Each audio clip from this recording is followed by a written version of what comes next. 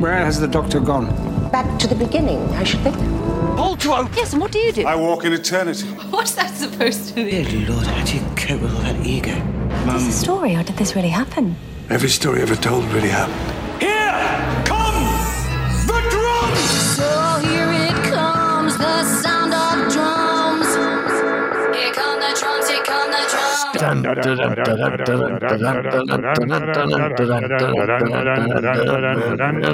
Hello, and welcome to Pull to Open, an ongoing quest to watch all of Doctor Who in random order. My name's Chris Taylor. And I'm Pete Paschal. We're a couple of guys, writers, journalists who have been loving and writing about Doctor Who pretty much their whole lives. We've been stepping into the TARDIS frequently. Yeah, and encountering the various incarnations of the Doctor and various incarnations of ourselves. It's quite a journey.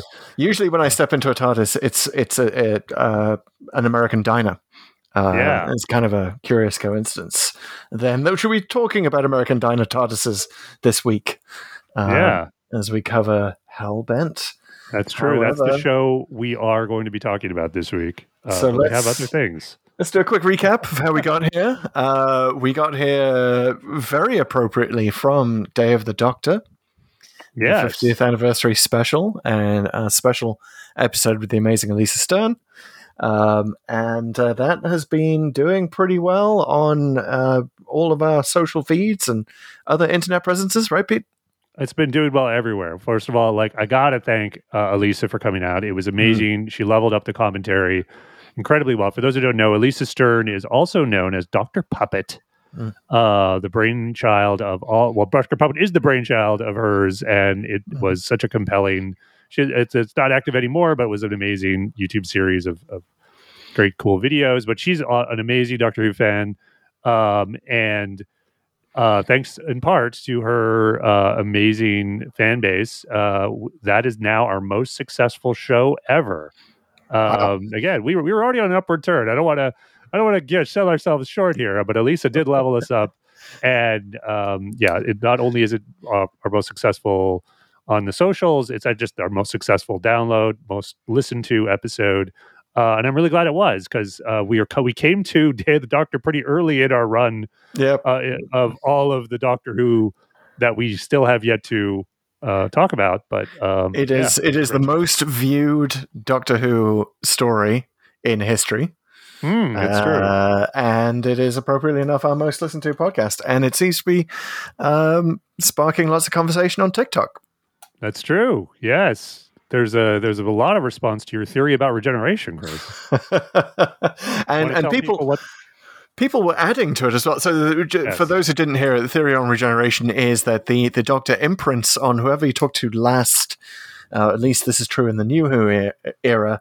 Whoever you talk to last, for example, the War Doctor talked to Clara, and then he regenerates into Chris Eccleston, who likewise, like Clara, has a northern accent, Lancashire-ish accent, and and that this continues throughout the run. Eccleston turns into Tennant, and because he's talking to a Londoner, picks up a London accent, and so on and so forth. And this sort of basically works with every new Doctor. With Jodie's a little bit different.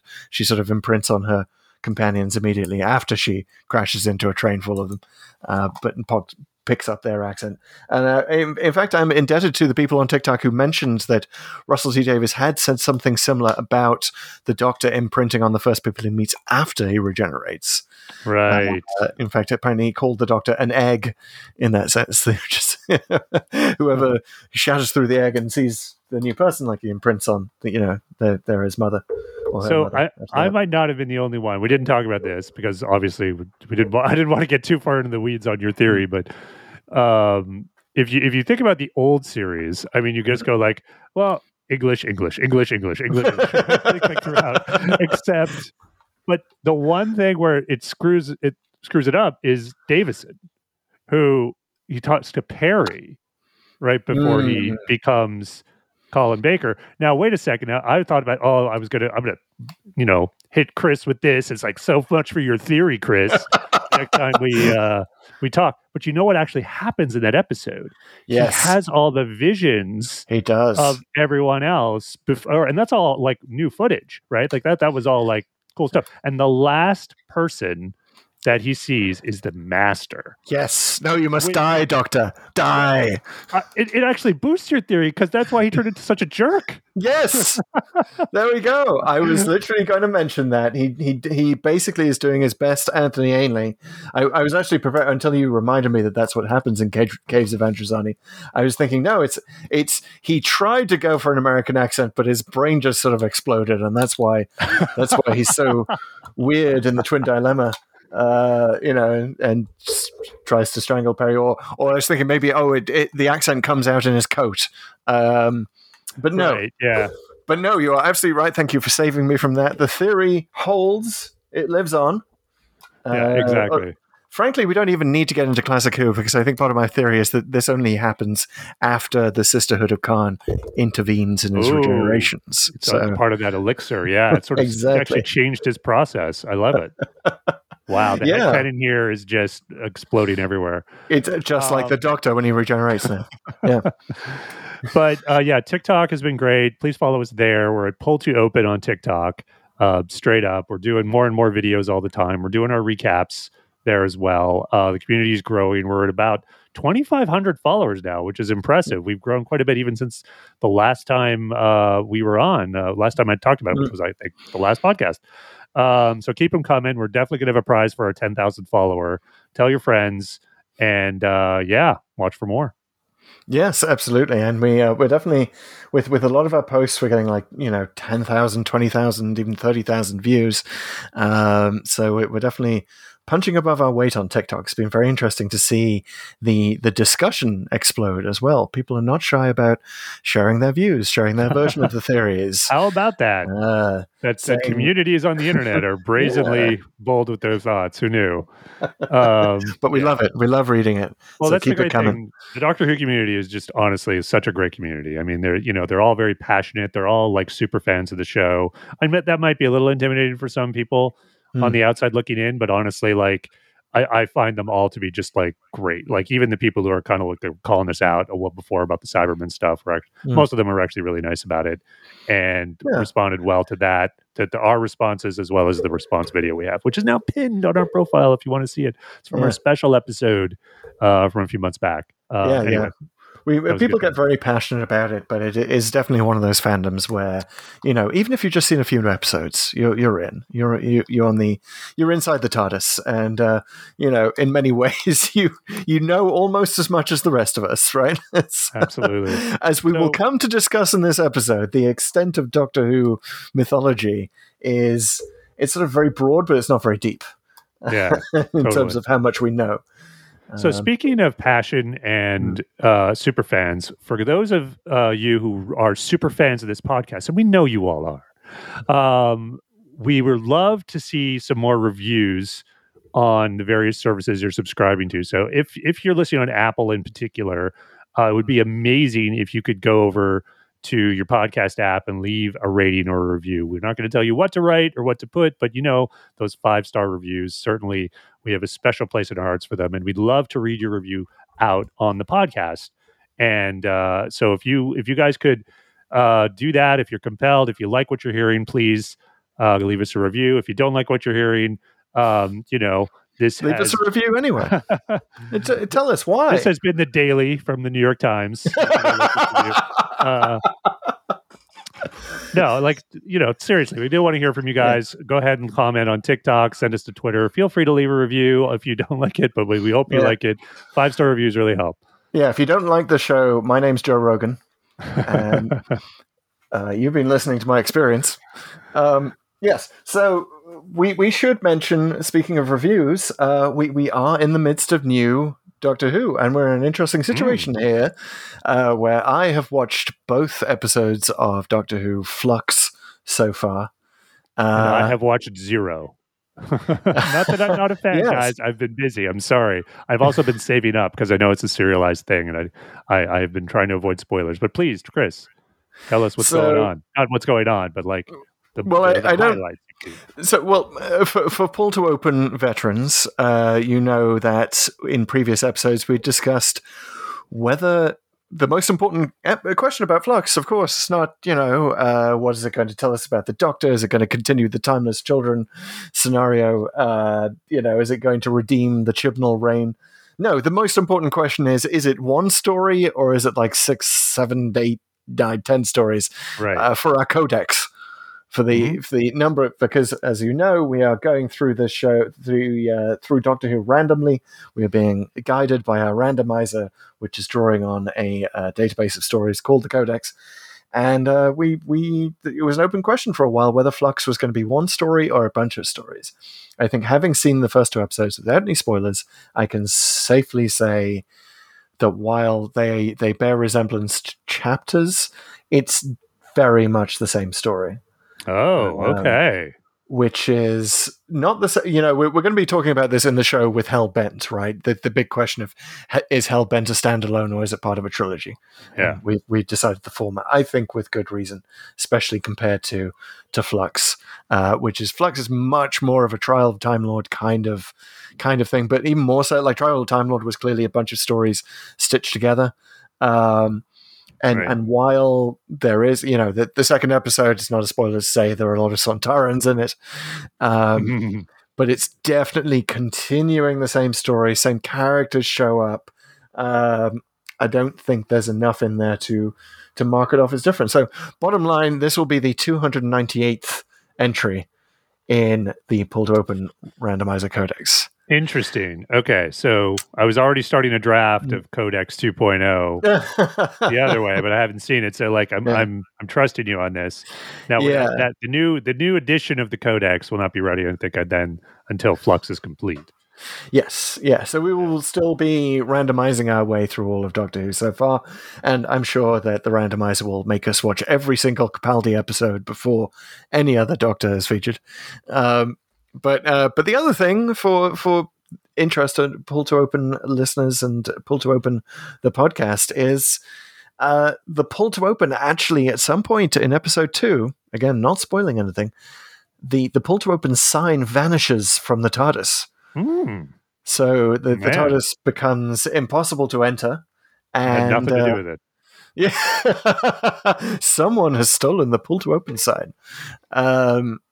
Luckily this is not a permanent state of affairs, but yeah, very, very briefly, I did wonder, Pete, whether we were going to have to change the name of the podcast or just, make it a Classic Who and New Who up to this point podcast. And, maybe there would be no more Pull to Open sign on the door. Wow.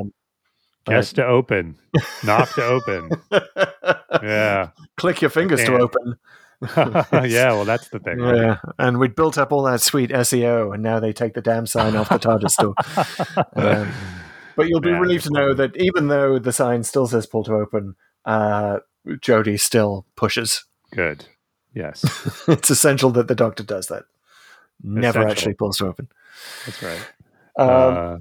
So that's Flux. I will say that I'm kind of liking it.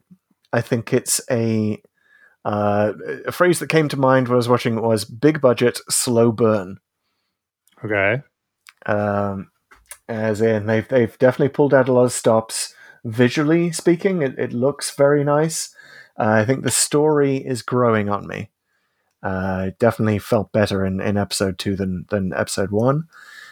Dan is definitely growing on me as a new companion, and I'll be very interested when you see it, Pete, how you feel about the Liverpool accents in the show, because I know for some Americans those Liverpool accents can be a little bit impenetrable. If you're more broad than the Beatles. It took me a little while to get used to the fam, honestly. Yeah. So. Now I feel pretty comfortable with it, but we'll see how it goes. So slow burn, huh? Well, I've got to say, since we're doing a lot of Classic Who in our podcast, if it's we've done Inferno, man. You talk about slow burns. I mean, that's not. I love Inferno, but it's those old episodes. I mean, think about the War Games, right? Some of this stuff took a while to get going, but it definitely I think has newer that. Audiences might be a little more skeptical. We'll see. It has that classic series feel, and I think that seems to be what Chibnall was going for with this, especially as he chose the classic Sontarans over the new look ones. You'll I'm here for it. I'm here for it. This is kind of a theme, like that even sort of began before Chibnall, I would say. This sort of retro Who, which might have been fueled a bit by fans, in that, you know, the old Cybermen came back and we did that one. Mm-hmm. And that's actually, we didn't do that one. We did the 10th Planet. What am I saying? But then the idea that, hey, these classic monsters actually do work, and you don't have to do a lot of modern polish to make them still really compelling. Surround them with the story, and the fans will come halfway. I think there's a whole new generation of fans now that really appreciates that. Because if you look at sort of even just Doctor Who Twitter, the amount of classic Who love that is there on a consistent basis it kind of surprises me sometimes that there's so much of it. Yeah, I think it sort of helps that it's exotic, right? It's different from anything else you might see in the rest of nerddom. And it has that appeal to it. You know, it's the London's 1965 effect. Yes, that's exactly it. Yeah. It feels the only thing very... Twitch ever did that was awesome. Was that. Feels very rich and meme-filled for all its earnestness. Cool. So, well, more to be said about Flux in the coming weeks and months. But for now, let us turn to the story we're talking about today, Hellbent. The Series 9 finale, which is 262 in the story number officially, but 264 in our codex. Yeah. Ask us about our formula. You get a chance. So what the randomizer has done, it took us to Face the Raven. Mm-hmm. Then it took us to Day of the Doctor straight from Face the Raven. That's right. Yeah. And now it's taken us to Hellbent. So it's basically showing us the trilogy. Oh, no, sorry, it didn't. It was Face the Raven, then the Idiot's Lantern. Idiot's Lantern. Oh, yes. Okay. Yes. A brief diversion to London, 1953. Then it was Day of the Doctor. Then it was Day of the Doctor. And now what I think the randomizer is doing is it can't get enough of the barn. The Doctor's barn. The shack. So it's going for all barn stories, and I fully expect that Listen will be the next choice, because we know it loves the barn, we know it loves Capaldi, and you gotta wonder about that Airbnb listing for that barn. Like Galactic Airbnb. It's like, you know, spacious outdoor Gallifreyan rural dwellings, lots of straw. All the straw you can sleep on, all the soup you can consume. You know, with the great views of the capital. Locals will come hang around and watch you eat at your discretion. Danger of Time War at any time, but a steal at this price. But before we get too far into it, we come to that point in the show. Damn, my Airbnb stall didn't work. Okay. It is time for TLDW. Too Long Doctor Who, or Too Long Didn't Watch, in which we summarize the plot of the story that we've just watched, and we take it in turns. And Pete Bichelle, is your turn this week. We'll summarize in record time. Summarize. 1 minute, right? That's what we do? 1 minute. What's what we do for New Who. Okay. Let's see. I've got to do this sight unseen. There's got to be no tabs. I obviously have not prepared anything. It's other than just sort of reading a couple of plot summaries and watching the episode. So now I'm okay. Yeah, nothing up your sleeve. YouTube viewers will note that I'm not holding up cue cards for Pete to read from. This is all done live and without a net. So, Pete, you ready? I'm ready, as I'll ever be. I'm going to give you a countdown. 3, 2, 1, go. Okay, the Doctor's just busted out of his confession dial, and he is on Gallifrey, and he tells some kid that he's back, and lots of people come to gather around him. He goes to his barn where he used to be, and then all these soldiers come, and eventually he waits everybody out. The forces of the Rassilon to come, and Rassilon's the president, and everyone turns against Rassilon, and basically makes the Doctor president of Gallifrey. He kicks Barusa off. Why do I keep saying Barusa? It's Rassilon, and They go to the Capitol and they're trying to figure out what the hybrid is, which has been the whole plot of this season. What's the hybrid? It's going to destroy the universe and time. And so the Doctor goes and gets Clara out of her time screen in an instant before her death using Time Lord technology, and ostensibly because she has information on the hybrid. But he uses that to rescue her and tries to get away from Gallifrey with the stolen TARDIS. But this actually turns them into the hybrid because that's the fractured time. So it can't go with her, and then she goes off with me because she's at Childers at the end of the universe, and there's something happens there with a diner, and someone loses their memory. Clara loses it, I guess. No, wait, Clara doesn't lose it. The Doctor loses it. Like her was going to use it, and everyone sort of meets, and then they all go off in their respective TARDISes. All right, you did it. You did it in 1 minute 30. That's the worst I've ever. No, I didn't even get it, man. That was total chaos at the end. That's a D minus. I feel so ashamed. I tell you what, Pete, it is. I do not envy you because it's a tough plot to summarize. A lot happens without really sort of seeming to happen. Yeah. A lot happens without sort of explanation. Motivations are weird and all sorts of over the place. And I have to say, I did not give Hellbent a very good grade when I reviewed it the first time. I remember well that it came out December 5th, 2015, a day that will live in infamy.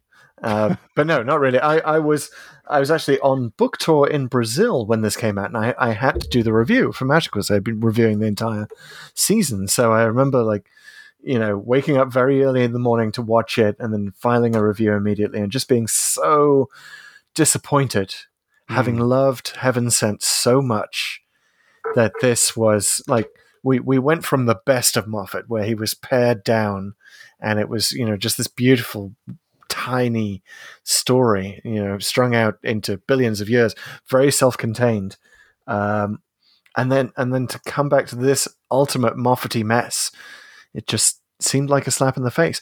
But I have to say, watching it again, I really kind of liked it. I liked it. I've made my peace with Hellbent because of this show. I really appreciate it, Randomizer. Watching it separately, I think justifies our decision to make each part of the trilogy separate. But it just sort of makes it like it's a wonderful Western in the early part of the show. We could talk about all of the references.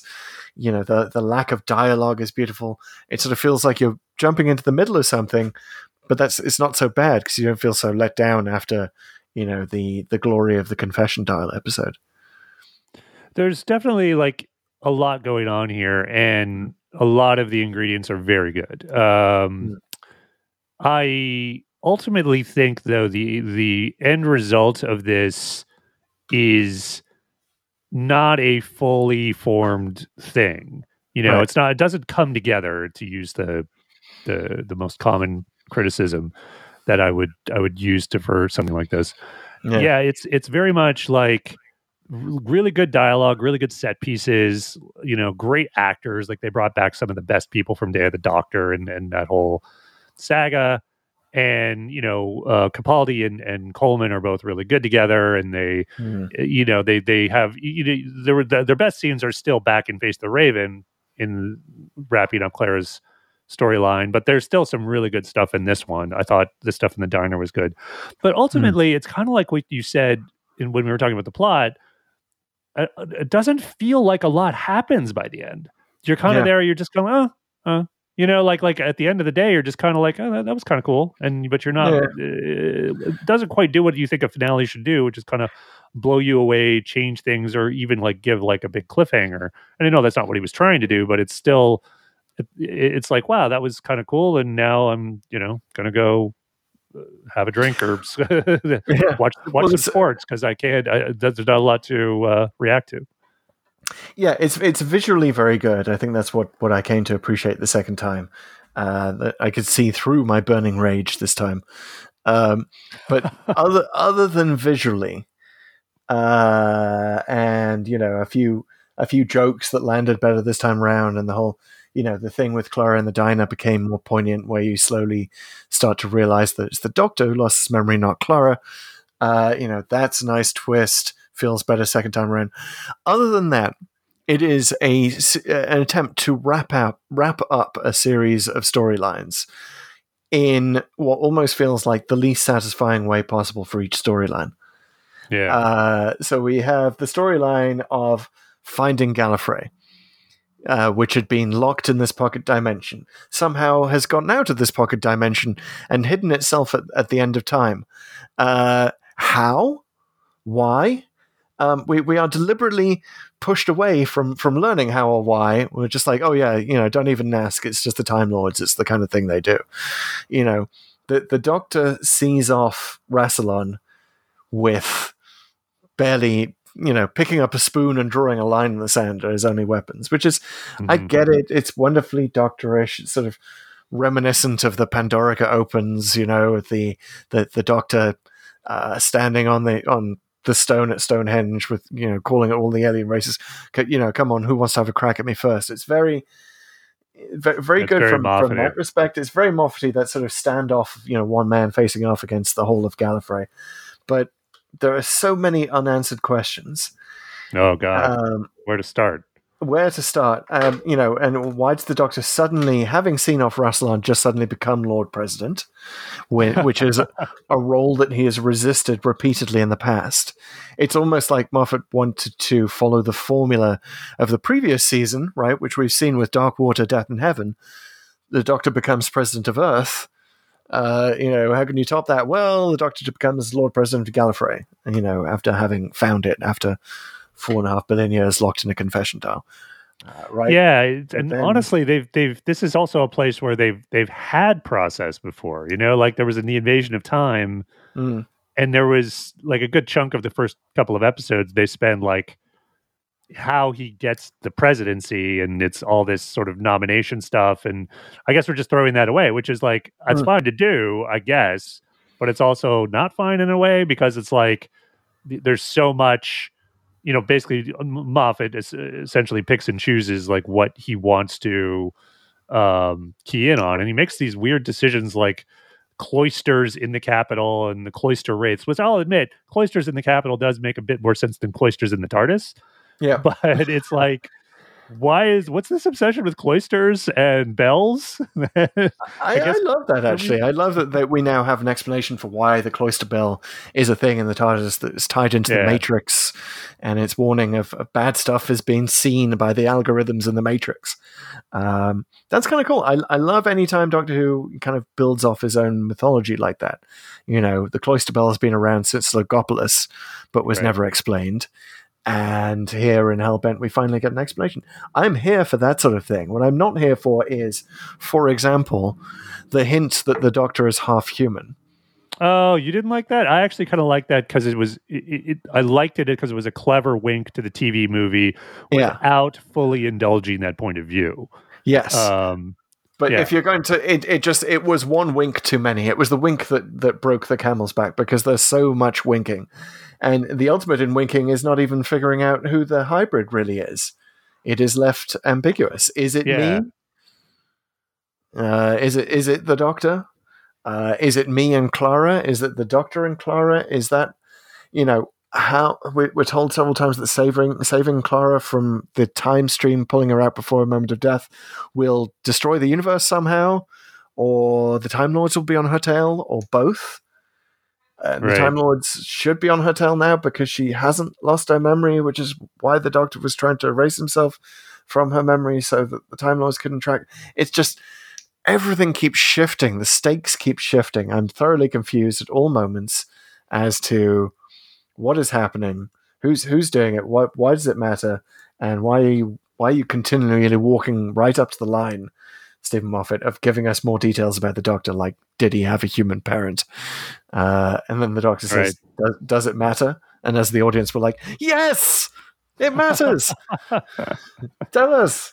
Like, this is the guy who wrote an episode, the name of the Doctor, and never gave it, right? Like, I mean, I think what you said there is very apt, or very accurate, which is to say that the stakes keep changing and you're told this matters at various points, and this is the point of things, and then it's completely forgotten about, almost like into the next scene. So much is made about the Time Lords and their power and their authority, and at the end of the episode, they're made to be chumps.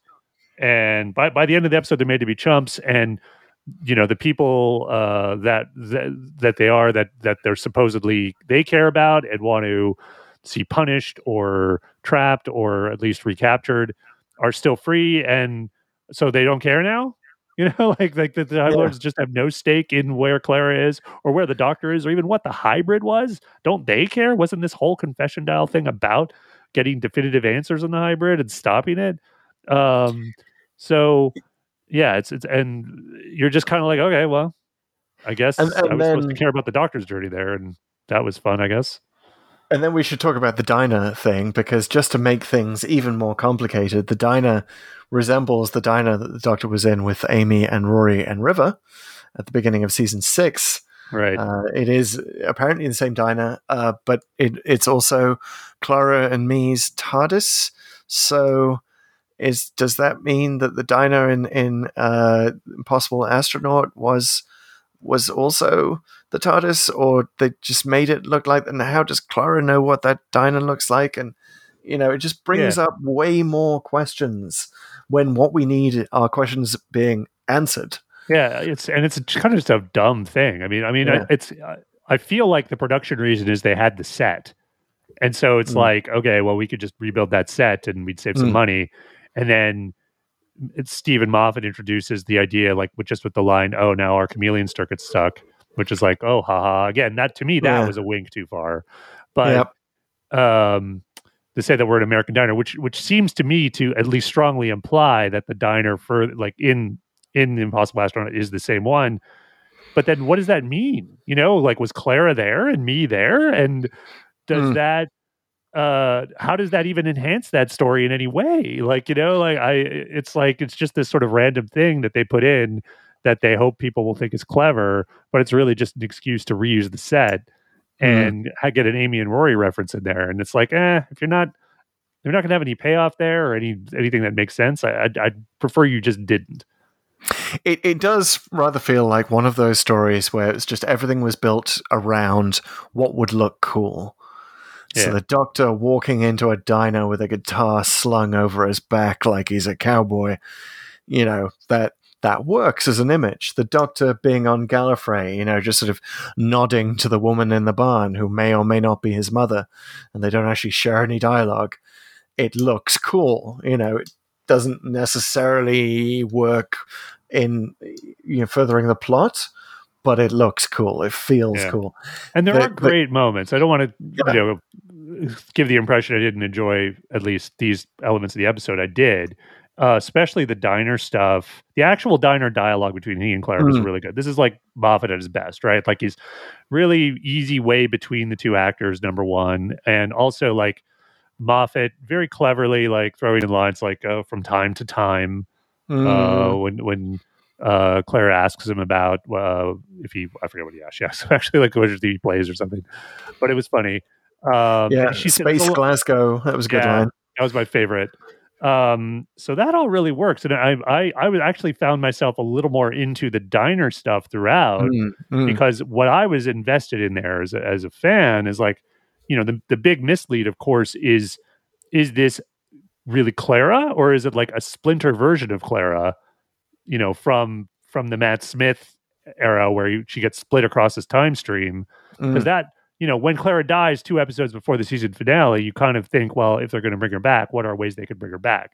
And one is that, well, technically she's exists throughout his time stream. So you could like have Capaldi or whoever encounter her a bunch of times. He doesn't need to go in the extraction chamber and pull her out. Right. It just, I get that, he just wanted to get from point A to B to C to D, and he kind of hit all his marks, but the result was an unsatisfying story, and one in which this was what I really dinged it for in my original review. The Doctor uses a gun on a Time Lord. He basically, basically kills a guy. And I believe this is the only time this has happened in Doctor Who history. Pete, correct me if I'm wrong. A guy. Yes. Do you count Cybermen? Those are guys. Former guys. Yes, former guys and girls. In the someone out there let me know, but I think this is really the only time the Doctor actually straight up shoots somebody. This is it. And it feels like that was shoehorned in there in order to show, and I'm glad that we did see, canonically, that, a white male Time Lord can turn into a black female Time Lord. I think that was important to see. It was God gave us a lovely line about how it's regeneration's the man flu, and dear God, how do you cope with all that ego?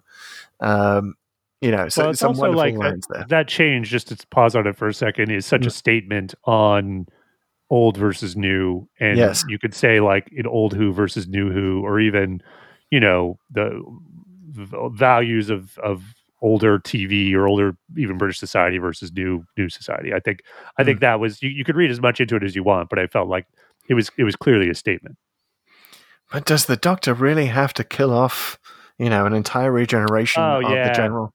It just doesn't. To get there? It still didn't sit right with me. I mean, I know it's like he makes the man flu joke, and Time Lords don't die per se, but we're supposed to feel it when it happens to the Doctor. And exactly. And people. The guy was on his 10th regeneration, so this is basically, Tennant turning into Matt Smith. Well, actually, Tennant turning into Tennant, the crisis, meta crisis Doctor.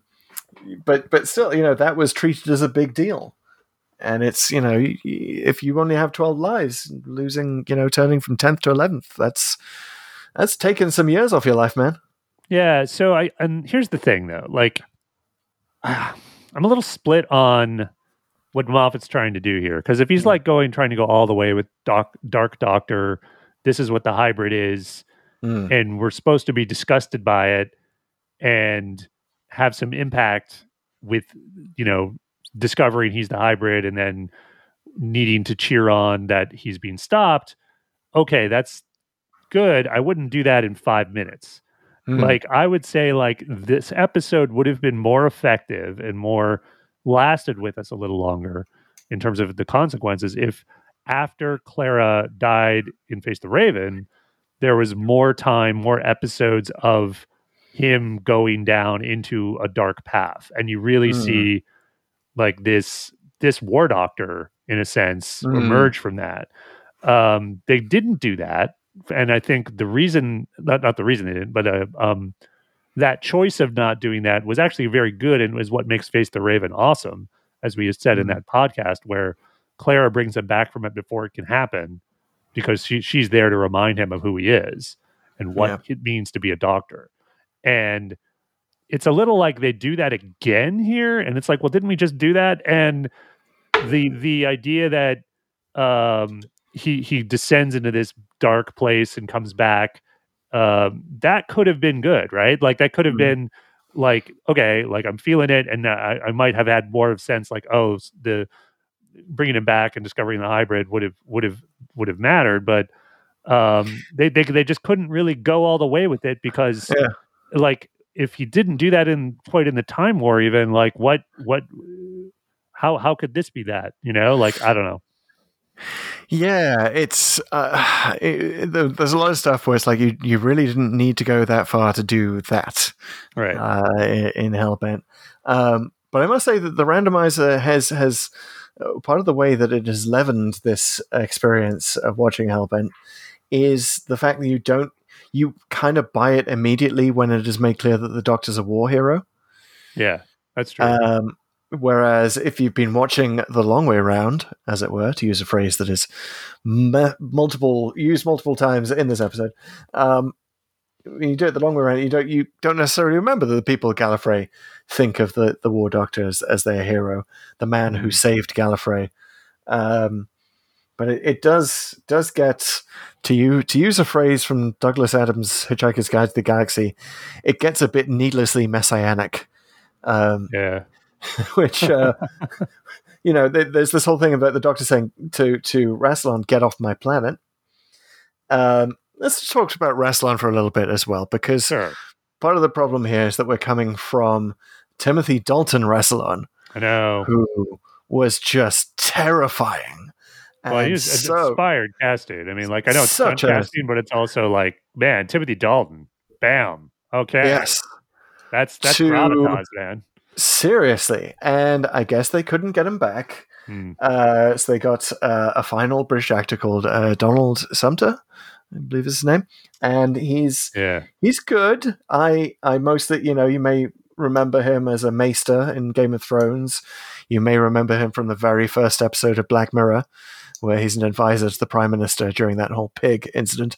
That's certainly the one that's burned into my brain. But he definitely, he's much more of an understated actor. He doesn't have the gravitas of Timothy Dalton.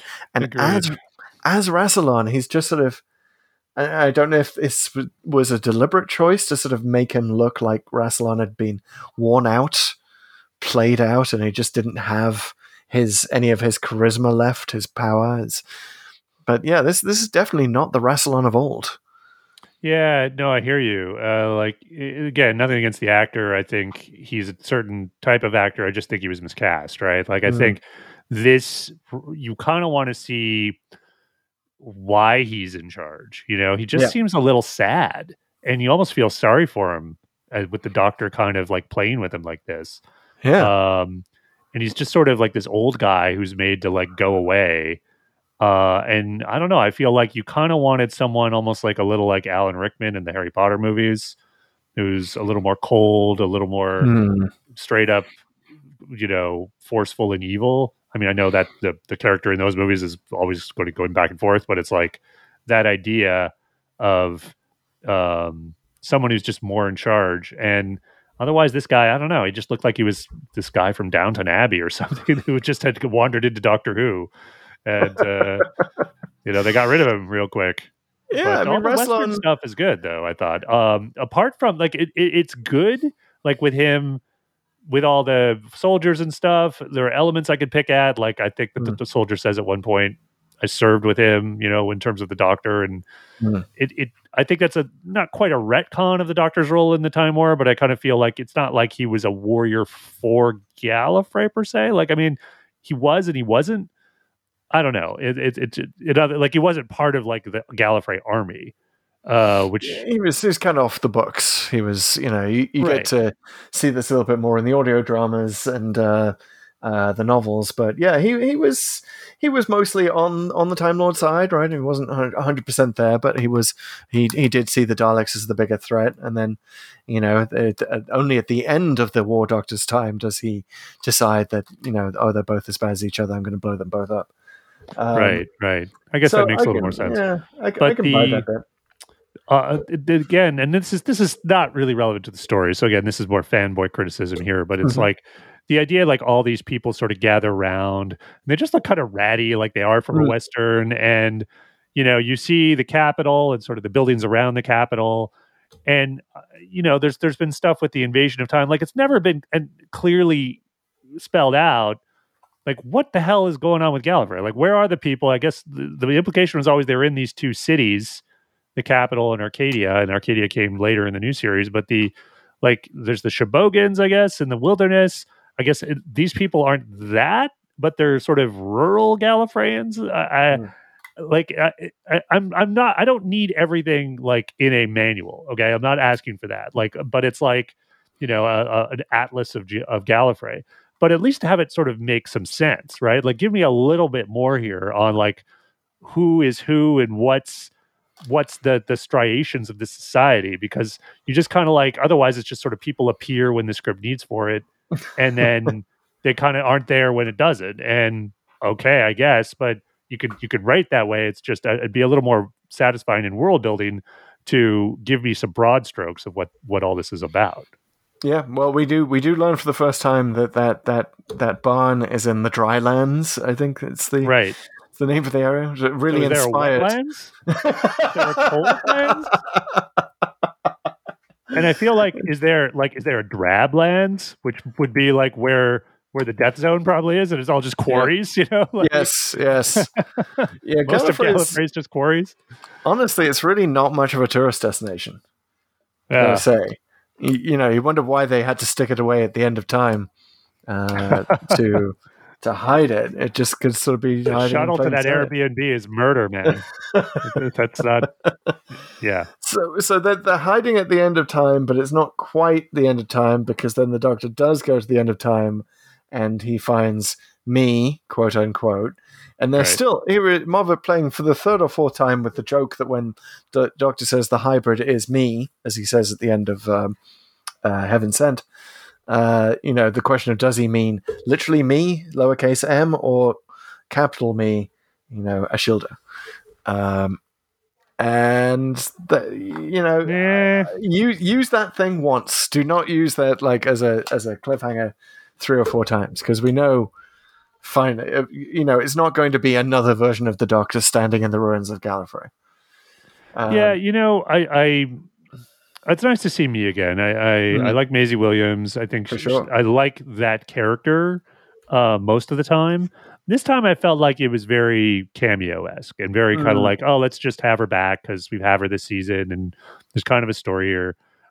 She doesn't really add anything other than, and like, I'm not sure where she picked up learning to wear the TARDIS, or learning to fly a TARDIS, but I guess, she lived till the end of time, so she picked up everything.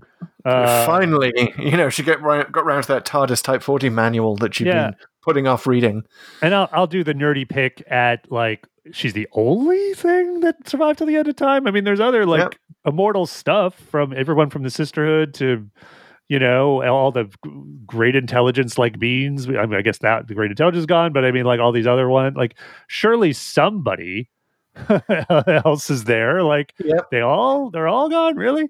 Apparently, Maisie Williams is the last immortal standing. Yeah, which is weird because but we need to see the sort of the Squid Game that led up to that. Yeah, exactly. Oh wow, that would be an amazing season. Wow, the round robin tournament to see who survives the end of time. Yes, dozens of Doctor Who immortals enter, only one leaves. Oh man, dude, we are coming up with the best Big Finish seasons in this podcast. Call us Big Finish. Call us. The other thing is like, why does he go to the end of time? I guess it's essentially because that will reactivate Claire's heartbeat because it's so far away. But wasn't Gallifrey kind of already at the end of time? Like it's never quite or close to it. There's all these like big concept stuff, which is cool, and it's what sci-fi's for, and I like it. But sometimes, like this is Moffat, right? Sometimes he levels it up way too much, like beyond what you need, or he just kind of throws it in without really paying any mind to like, what is this actually doing here, and what is the reason for it from a story perspective? No, it's just cool. So exactly. I just jammed in a couple of cool concepts. Oh yeah, she's the last immortal, and she's sitting in the ruins of Gallifrey. And this is the thing: is that the whole prophecy of the hybrid has been teased for the entire season, and the hybrid will stand in the ruins of Gallifrey, and we're just eventually led to believe that this is a Shaggy Dog story, where it's just they're standing in the ruins of Gallifrey because there's nothing left because it's the end of the universe. Right. Great. Well, interestingly, like think about it though now, right? So assuming like, it's not like we need to revisit the hybrid storyline, but okay, now if we get into the Whittaker era where Gallifrey is in ruins and we could maybe reinterpret that a little bit. Now, is it again the Doctor who's the hybrid as the timeless child who now stands in the ruins of Gallifrey? Or is it the Master who brought Gallifrey to ruin? Maybe this prophecy never ended. And, maybe. I think on a second viewing of Hellbent, my understanding as I wade through the jungle of Moffatiness is that we are led to believe right at the end that the hybrid was a prediction about the Doctor and Clara, and it was a prediction about what the Doctor would do and become in order to keep her safe. Well, that's the orthodox view.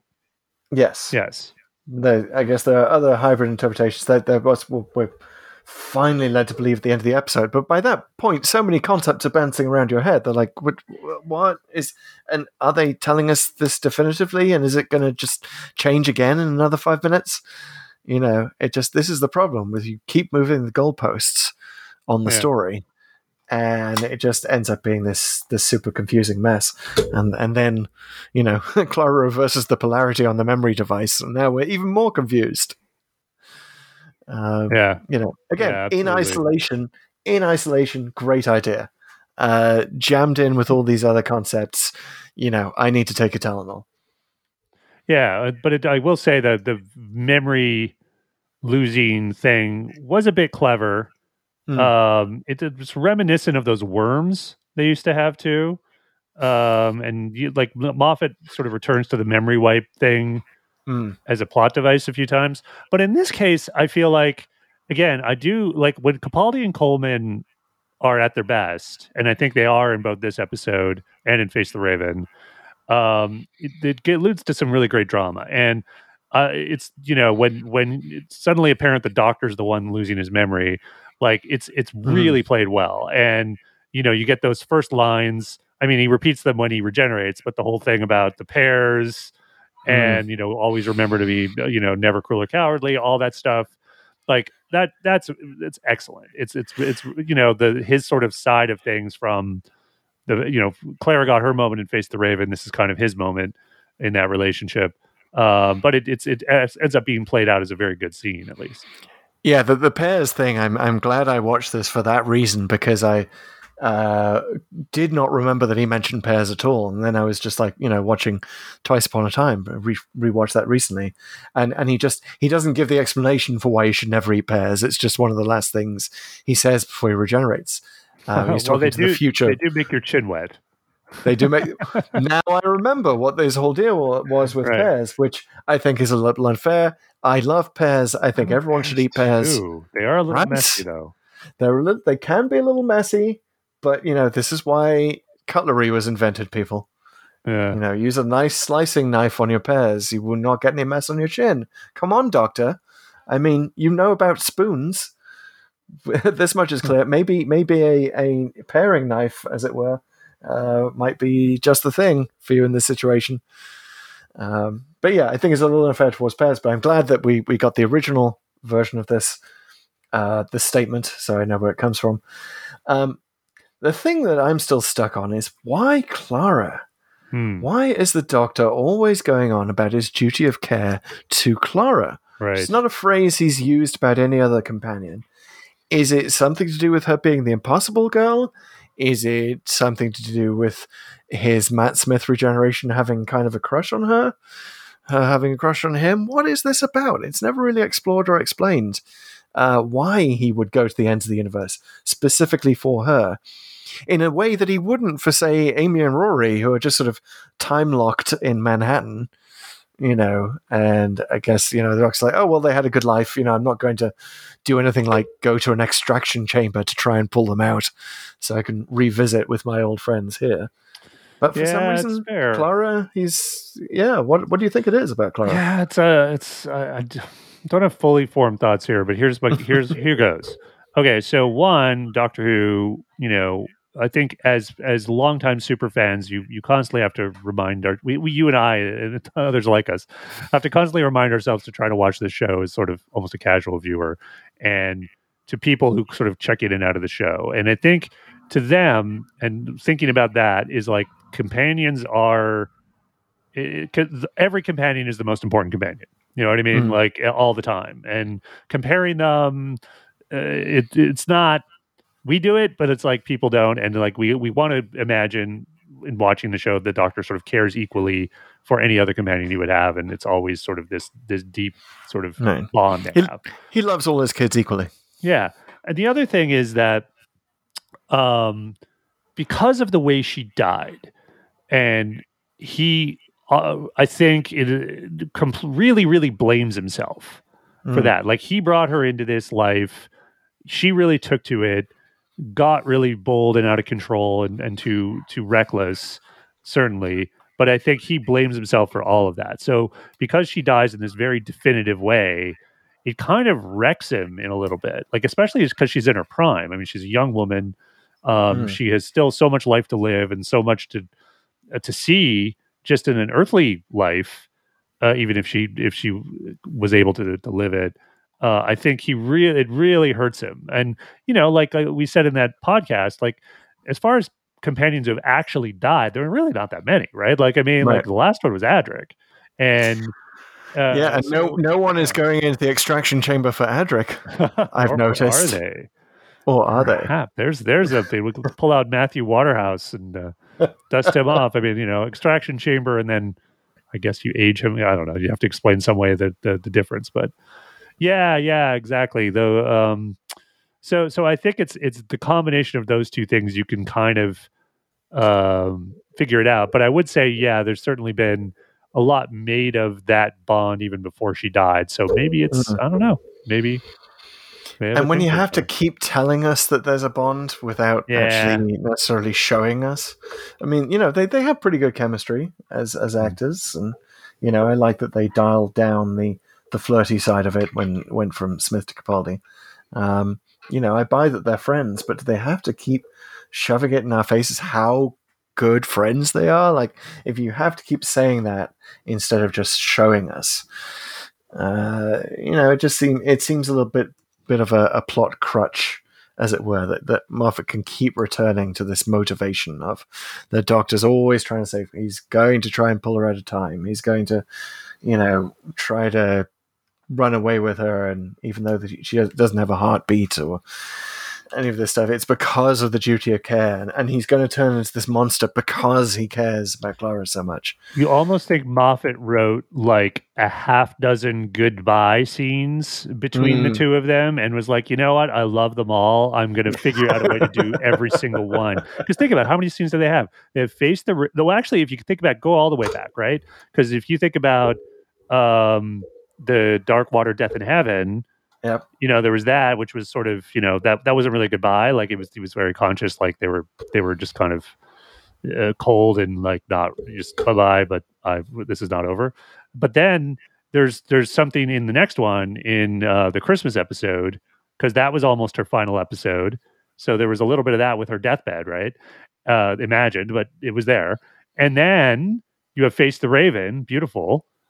Then you have this episode where there's kind of like a couple of scenes, right? There's the bit where they're in the cloisters where you don't really see the dialogue, but it's like there's clearly a moment. And then there's the actual goodbye. Then there's the diner. There's that one. And then we also have Twice Upon a Time, the cameo. Yes. So really, I think I just listed 7. Were you counting? I think. Yeah, that sounds about right. We're not even counting the, the death of Souffle Girl, or the Clara splinters. By the way, I did so many callbacks in Hellbent, and I do appreciate, how many got jammed in. But I like the writing on the blackboard: "Run, you clever boy, and remember." Be a doctor, which is kind of nice. I also, there was a lovely moment where Capaldi stepped to one side so that all you could see on the blackboards were the words "boy" and "doctor," which, if you think about it, is a nice callback to Listen. Callback to when Clara met the baby doctor. Peter Capaldi, boy doctor, not what you would describe him as, I think, lately. But yeah, a lot of nice touches like that, and the spoon calling back to Robot of Sherwood, and that was so subtle. I missed it both times. I actually oh yeah. I read it. When I was reading one of the plot summaries online, I was like, oh, of course. How did you like seeing the Sisterhood of Carnigan? Yeah, that definitely falls under the heading of Easter egg that wasn't particularly necessary. I didn't mind it because it does give that resonance with Day of the Doctor and the War Doctor, and if that's kind of the point, I think it was like the Doctor's his dark side's coming out, and she sort of comes in to essentially scold him at a few times in the episode for doing that. That works. My thing is, how does she just walk into the High Council chair? Because it's like the president's like, you're not welcome here. Well, you do have control of the planet, so if you don't want her here, I think you could make her go. Yeah. Timothy Dalton would have kicked her right out. Use that glove. Yeah, exactly. Maybe threaten with that glove a bit more. Maybe don't just use it as the last thing. Maybe, by the way, don't tell your soldiers to shoot when you could just wipe out the Doctor with your own glove. Yeah. Maybe just do the job yourself. Ohila is kind of, it's always nice to see her. I love that she came back for Night of the Doctor, which we talked about last time. She makes a great presence here, but again, with so much jammed into the plot, there's very little for her to do, except scold and to say that she came to watch the fireworks. Right. And to be sort of slightly the comic relief in a weird way at a few moments. But yeah, it's just bizarre. I wish you almost want to go back and sort of just extract one of. You want to go back to the extraction chamber the moment before Stephen Moffat hit print on this script, and just pull him out and just make a few tweaks and then stick it back in. But one of the things I think would be maybe as wonderfully atmospheric as those cloisters are down in the Matrix, with the oh god, the Daleks who said exterminate me. It's possibly the saddest Dalek in all of Doctor Who.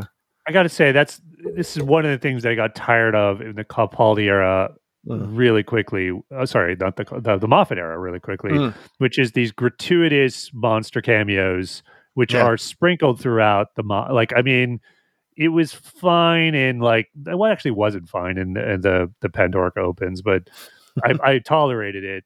And then it's everywhere. It's like every season finale and various episodes. You just Time of the Doctor. Yeah, you got to have the Weeping Angels at Trenzalore for no, what do the Weeping Angels care? You know what I mean? What is going on here? It's just super gratuitous, and he thinks it's. I get it. He's trying to relive some of those sort of fan moments that were so rare in the original series, when you have in Carnival of Monsters, just a brief view of a cyberhead or something like that would be and you kind of it's all one universe and this is so cool. But it's it gets really tiresome, and it's just it's clearly just done for fan service. Come on, man. And it gets especially tiresome in The Matrix, where there's one moment where Clara encounters the Weeping Angels, I believe for the first time, unless she somehow encountered them on Trenzalore. In a comic or something. Yeah, but she doesn't know not to blink, and yet she manages to avoid getting attacked by the Weeping Angels because they're sort of tied up by the Matrix, but not really. And then, there's one point where she turns around and, a hand grasps her shoulder, and for a second you think, oh, Weeping Angel has got her. But no, it's a Cyberman hand, and we sort of, montage sequenced our way into the next monster. And then it's just, that sort of just takes away from the threat of the Weeping Angels. Right? It's just sort of if it's a Weeping Angel episode, it's a Weeping Angel episode. It's this is one of some of the problems with, and even in some of the specific episodes Moffat's done, he doesn't do right by the monsters themselves. And if the angel can move that, I guess it still has tendrils on it, so it can't move that far, I guess is the point. But I don't know. The Cyberman, if he's grabbing her, how is her arm not broken? All this, it's just there for show, and it's I'd just rather you didn't. Just don't do it. If you can't do this monster justice, I don't want to see the monster. And then the end of the result of all this, the reason the Doctor is going through into the Matrix is because there's a hole in the floor wherein he can steal some TARDISes. Well, you can just get out. And that I did like that line. I got to say, it was really clever where she's distracting them, which was neat. And she says, "Oh, they'll all be looking at me." And then the TARDIS appears around her, and she's like, "You were quick." He's like, "Well, time machine. I went back. It took me. There might have been this whole other adventure he had that took hours." There's another Big Finish hole just waiting to be filled.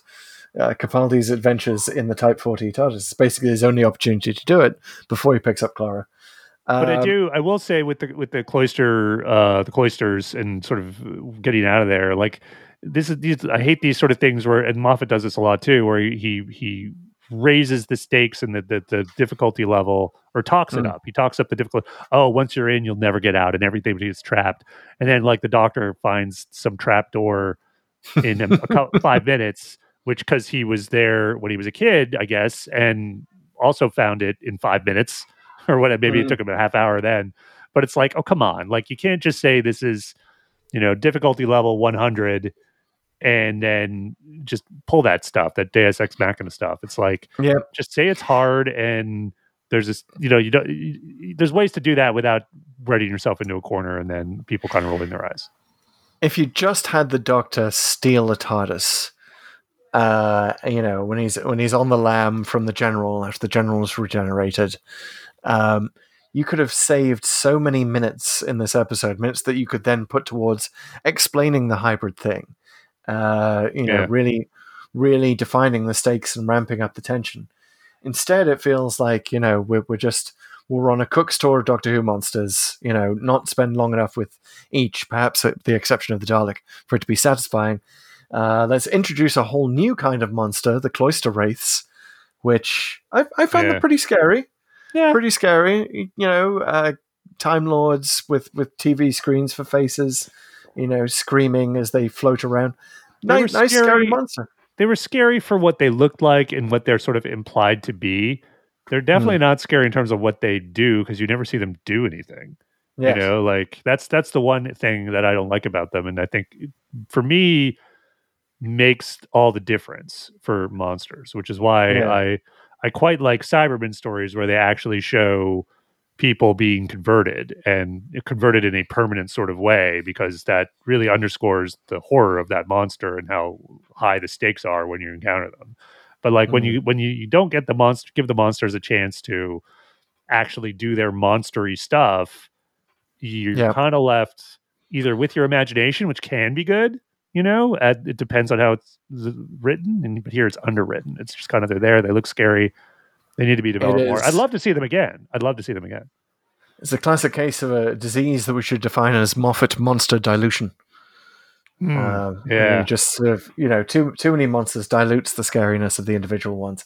Yeah, ultimately, here's my verdict. I think Stephen Moffat loved the relationship between the Doctor and Clara more than anyone else, and just really wanted to see that played up, and really every aspect of it emphasized and turned to 11 at every opportunity.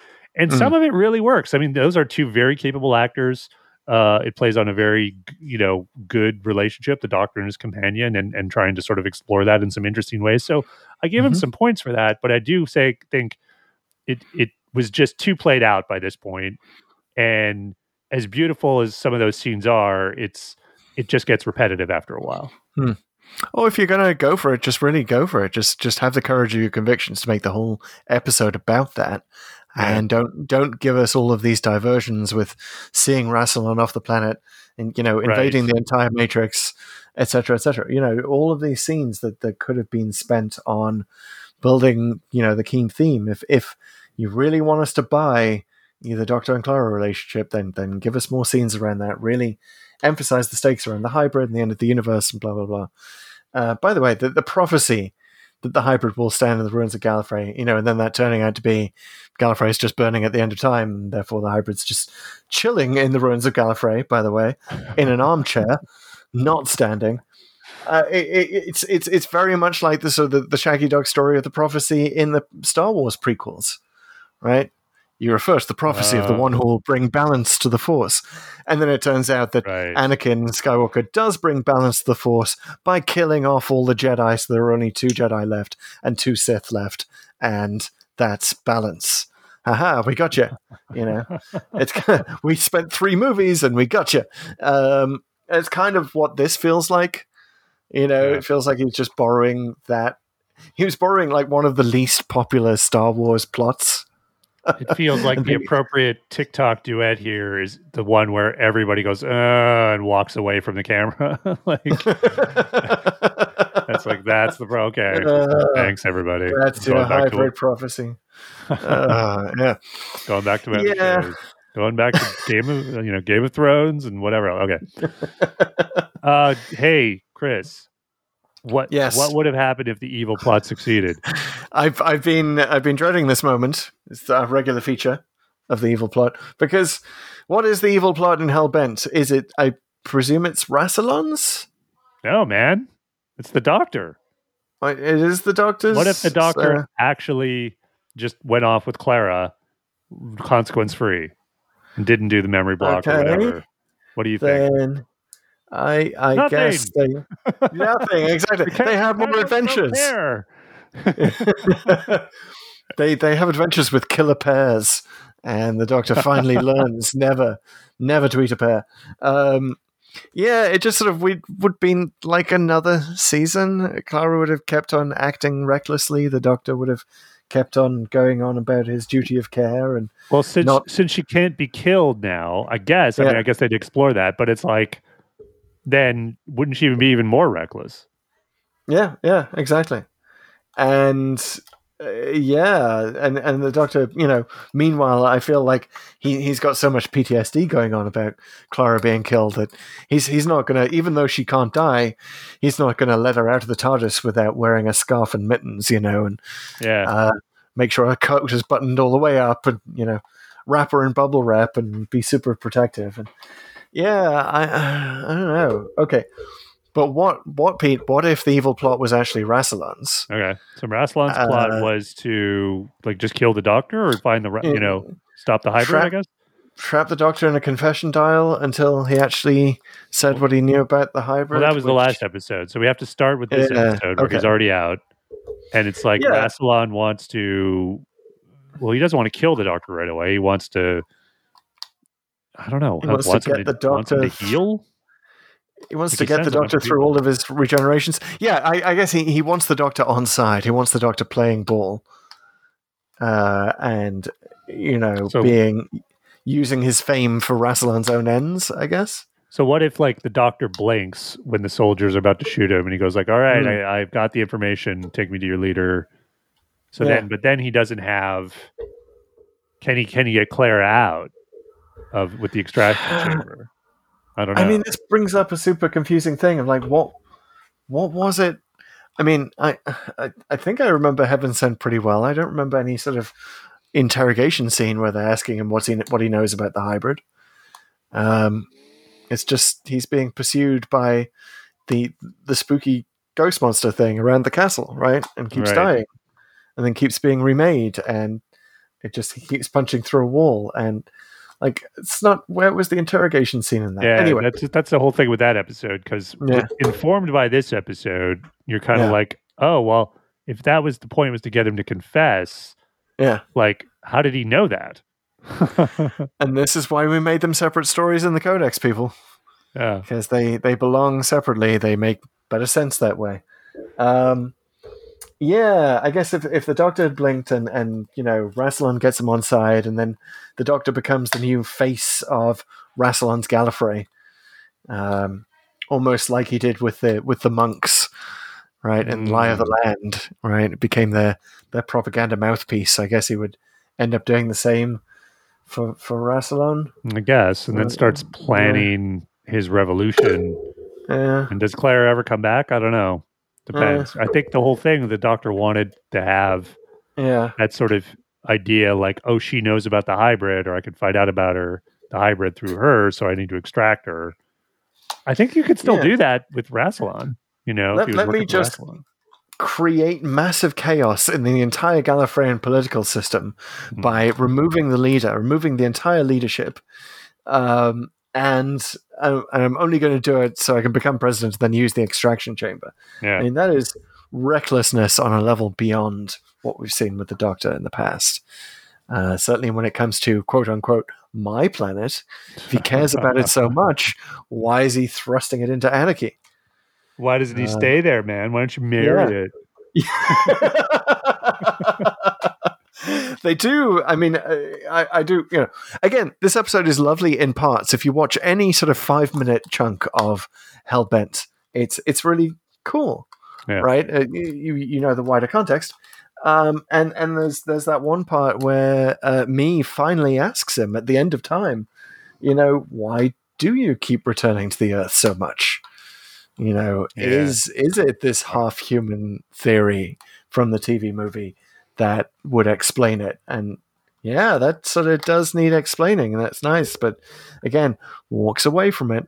Yeah. Oh, and by the way, the whole question of how, it can't even give us the answer to the question of how is me surviving in this bubble at the end of time. Right. And she just says something like beautifully, or, how did you establish that giant reality bubble? Beautifully or cleverly. I forget exactly what she says, but it's, can't you just explain one thing, please? Come on, Steven. Give us something here. Yeah. It's all hand wavy. He writes himself into a corner and he just hand waves himself out of it. Is what it is. All right, sir. I would say the final verdict in this one, I'm still going to give it a Dalek because it's nice and shiny and it adds the moments that I think are great, and because it's a send off for Jenna Coleman for real, I think it works. It works pretty well.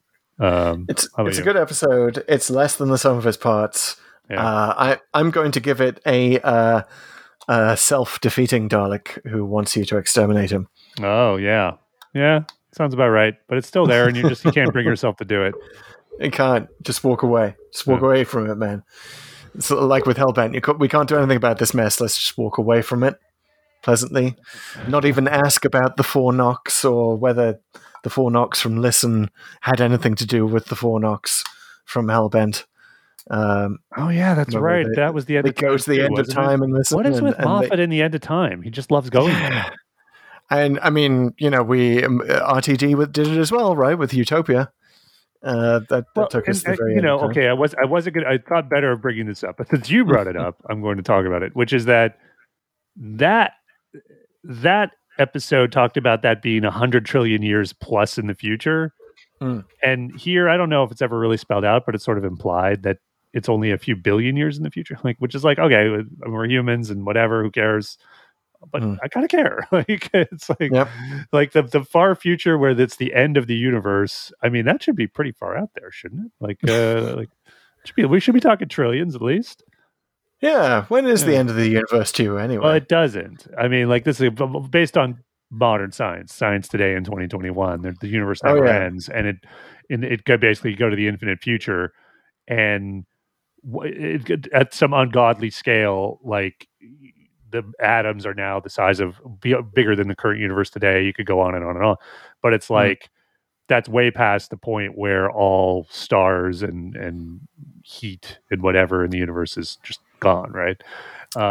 So I guess that's what they're talking about, which is to say, like, there's the final couple of embers until the final phase of the infinite future. It's all entropy. Yeah, right. That's what's supposed to happen. The big freeze, the heat death of the universe. It's going to take up to 100 trillion years, and it's not going to be as neat as Doctor Who suggests. Yeah. But anyway, watch as the randomizer now takes us to another end of the universe. It's time, everyone. Okay, the randomizer has been on a streak lately of being rather direct about. Really? Definitely has bad mind of that. It's almost too obvious where it's been taking us. So I'm honestly, like, we like to talk about the randomizer and we love to give it challenges. Well, first, Chris, again, tell us what is the randomizer for our new viewers. So, computers are notoriously bad at generating random numbers. Therefore, we use the services of random.org, which allow you to choose a random number between 2 given numbers by looking at atmospheric noise, atoms bouncing around the atmosphere, which seems so Doctor Who-ish that we just couldn't resist using that. And we have identified 297 discrete Doctor Who stories, not episodes, but stories, throughout the entire run of the show. And Pete, you have the codex open. I have the codex, and I'm just marking my recent edits for version 2 as something non-canonical currently. Oh. But we will. That's just integrating Flux. But we're gonna that edition has not been published. It's non-official. We still stop at 297, which is Revolution of the Daleks. And it is time. I think it is time to use the Executor. All right. Do you want to issue a challenge? I do. Give us something random. I want to see like no connections. I want to see like, all right, this random episode, something. I'm going to be super. I'm going to do the opposite and just say super specifically, it's obvious, randomizer, you want to take us to listen. You love Capaldi. Wow. You love the Capaldi era. You love Clara. And you love the barn, the Doctor's barn. So take us the only other episode to feature a barn. Watch As It Now takes us to a classic episode that I never knew featured a barn. So, Yeah. but probably a crappy barn on the edge of a quarry. All right, we're ready. You're putting all your chips on like a single number, like in roulette. This is amazing. That's right. And I'm just I'm feeling whatever, lucky. Man, I don't care. It's a one shot out of 297 possibilities. All righty. Are we ready right. with the executor? I'm ready with the codex. Count me down. All right. 3, 2, 1. 224. Okay. That sounds like someone we've already beaten. Late. 224. Oh, it is our first Smith episode. It is the God Complex. First Smith, not counting Day of the Doctor. Oh, that's correct. First, yeah. Solo Smith. The first Solo Smith. Yes. The God Complex. I can't even remember the God Complex. The God Complex. Yeah, this is a good one. It's a surprising one. It's very unusual because it's all about them going to this sort of weird hotel, retro hotel where Amy, Rory, and the Doctor, the people there are getting stalked strangely by some weird creature that in their rooms, and it has something to do with their psychology. And the whole place, they can't get out of the place. It's very weird. And it becomes this very unexpected episode. Yeah. I don't want to throw too many spoilers out there, but I remember liking this one. Interesting. Yeah. As soon as you said the word hotel, I was like, okay, that identifies it in time and space for me. Very few hotel-based Doctor Who stories. Yeah. Cool. Matt Smith, finally. For reals. And I believe there are some Weeping Angel references in this. There may be. Actually, I don't remember. There's definitely references to some monsters, though. And anyway, we'll save it for then. But tune in to us then at your local podcast app. This is Pull to Open. It's a podcast. It's a Doctor Who podcast where we randomly go through every episode of the TV series. If you have not yet subscribed to us, please do. We're available on Apple, Spotify, Breaker, Google, all the good podcast apps that you know and love. As I said at the beginning, please leave us a review. We love those 5-star reviews, but we'd be happy to hear from you no matter what you want to say. Also follow us on the socials. We're super active on TikTok. We're at Pull to Open on TikTok, all one word, obviously, and on Twitter and Instagram as well at Pull to Open 63. We're sharing a few things there as well. So please tune into us wherever we are. Drop us a line and leave a review if you can. Chris, looking forward to visiting the God Complex with you. Indeed, I'm ready to check in anytime I like, and I believe that I can never leave this hotel. That is a podcast that will go on forever and ever. I'm sure our listeners can't wait. Okay, folks, thanks so much for listening, and we will see you next time. Bye, everyone.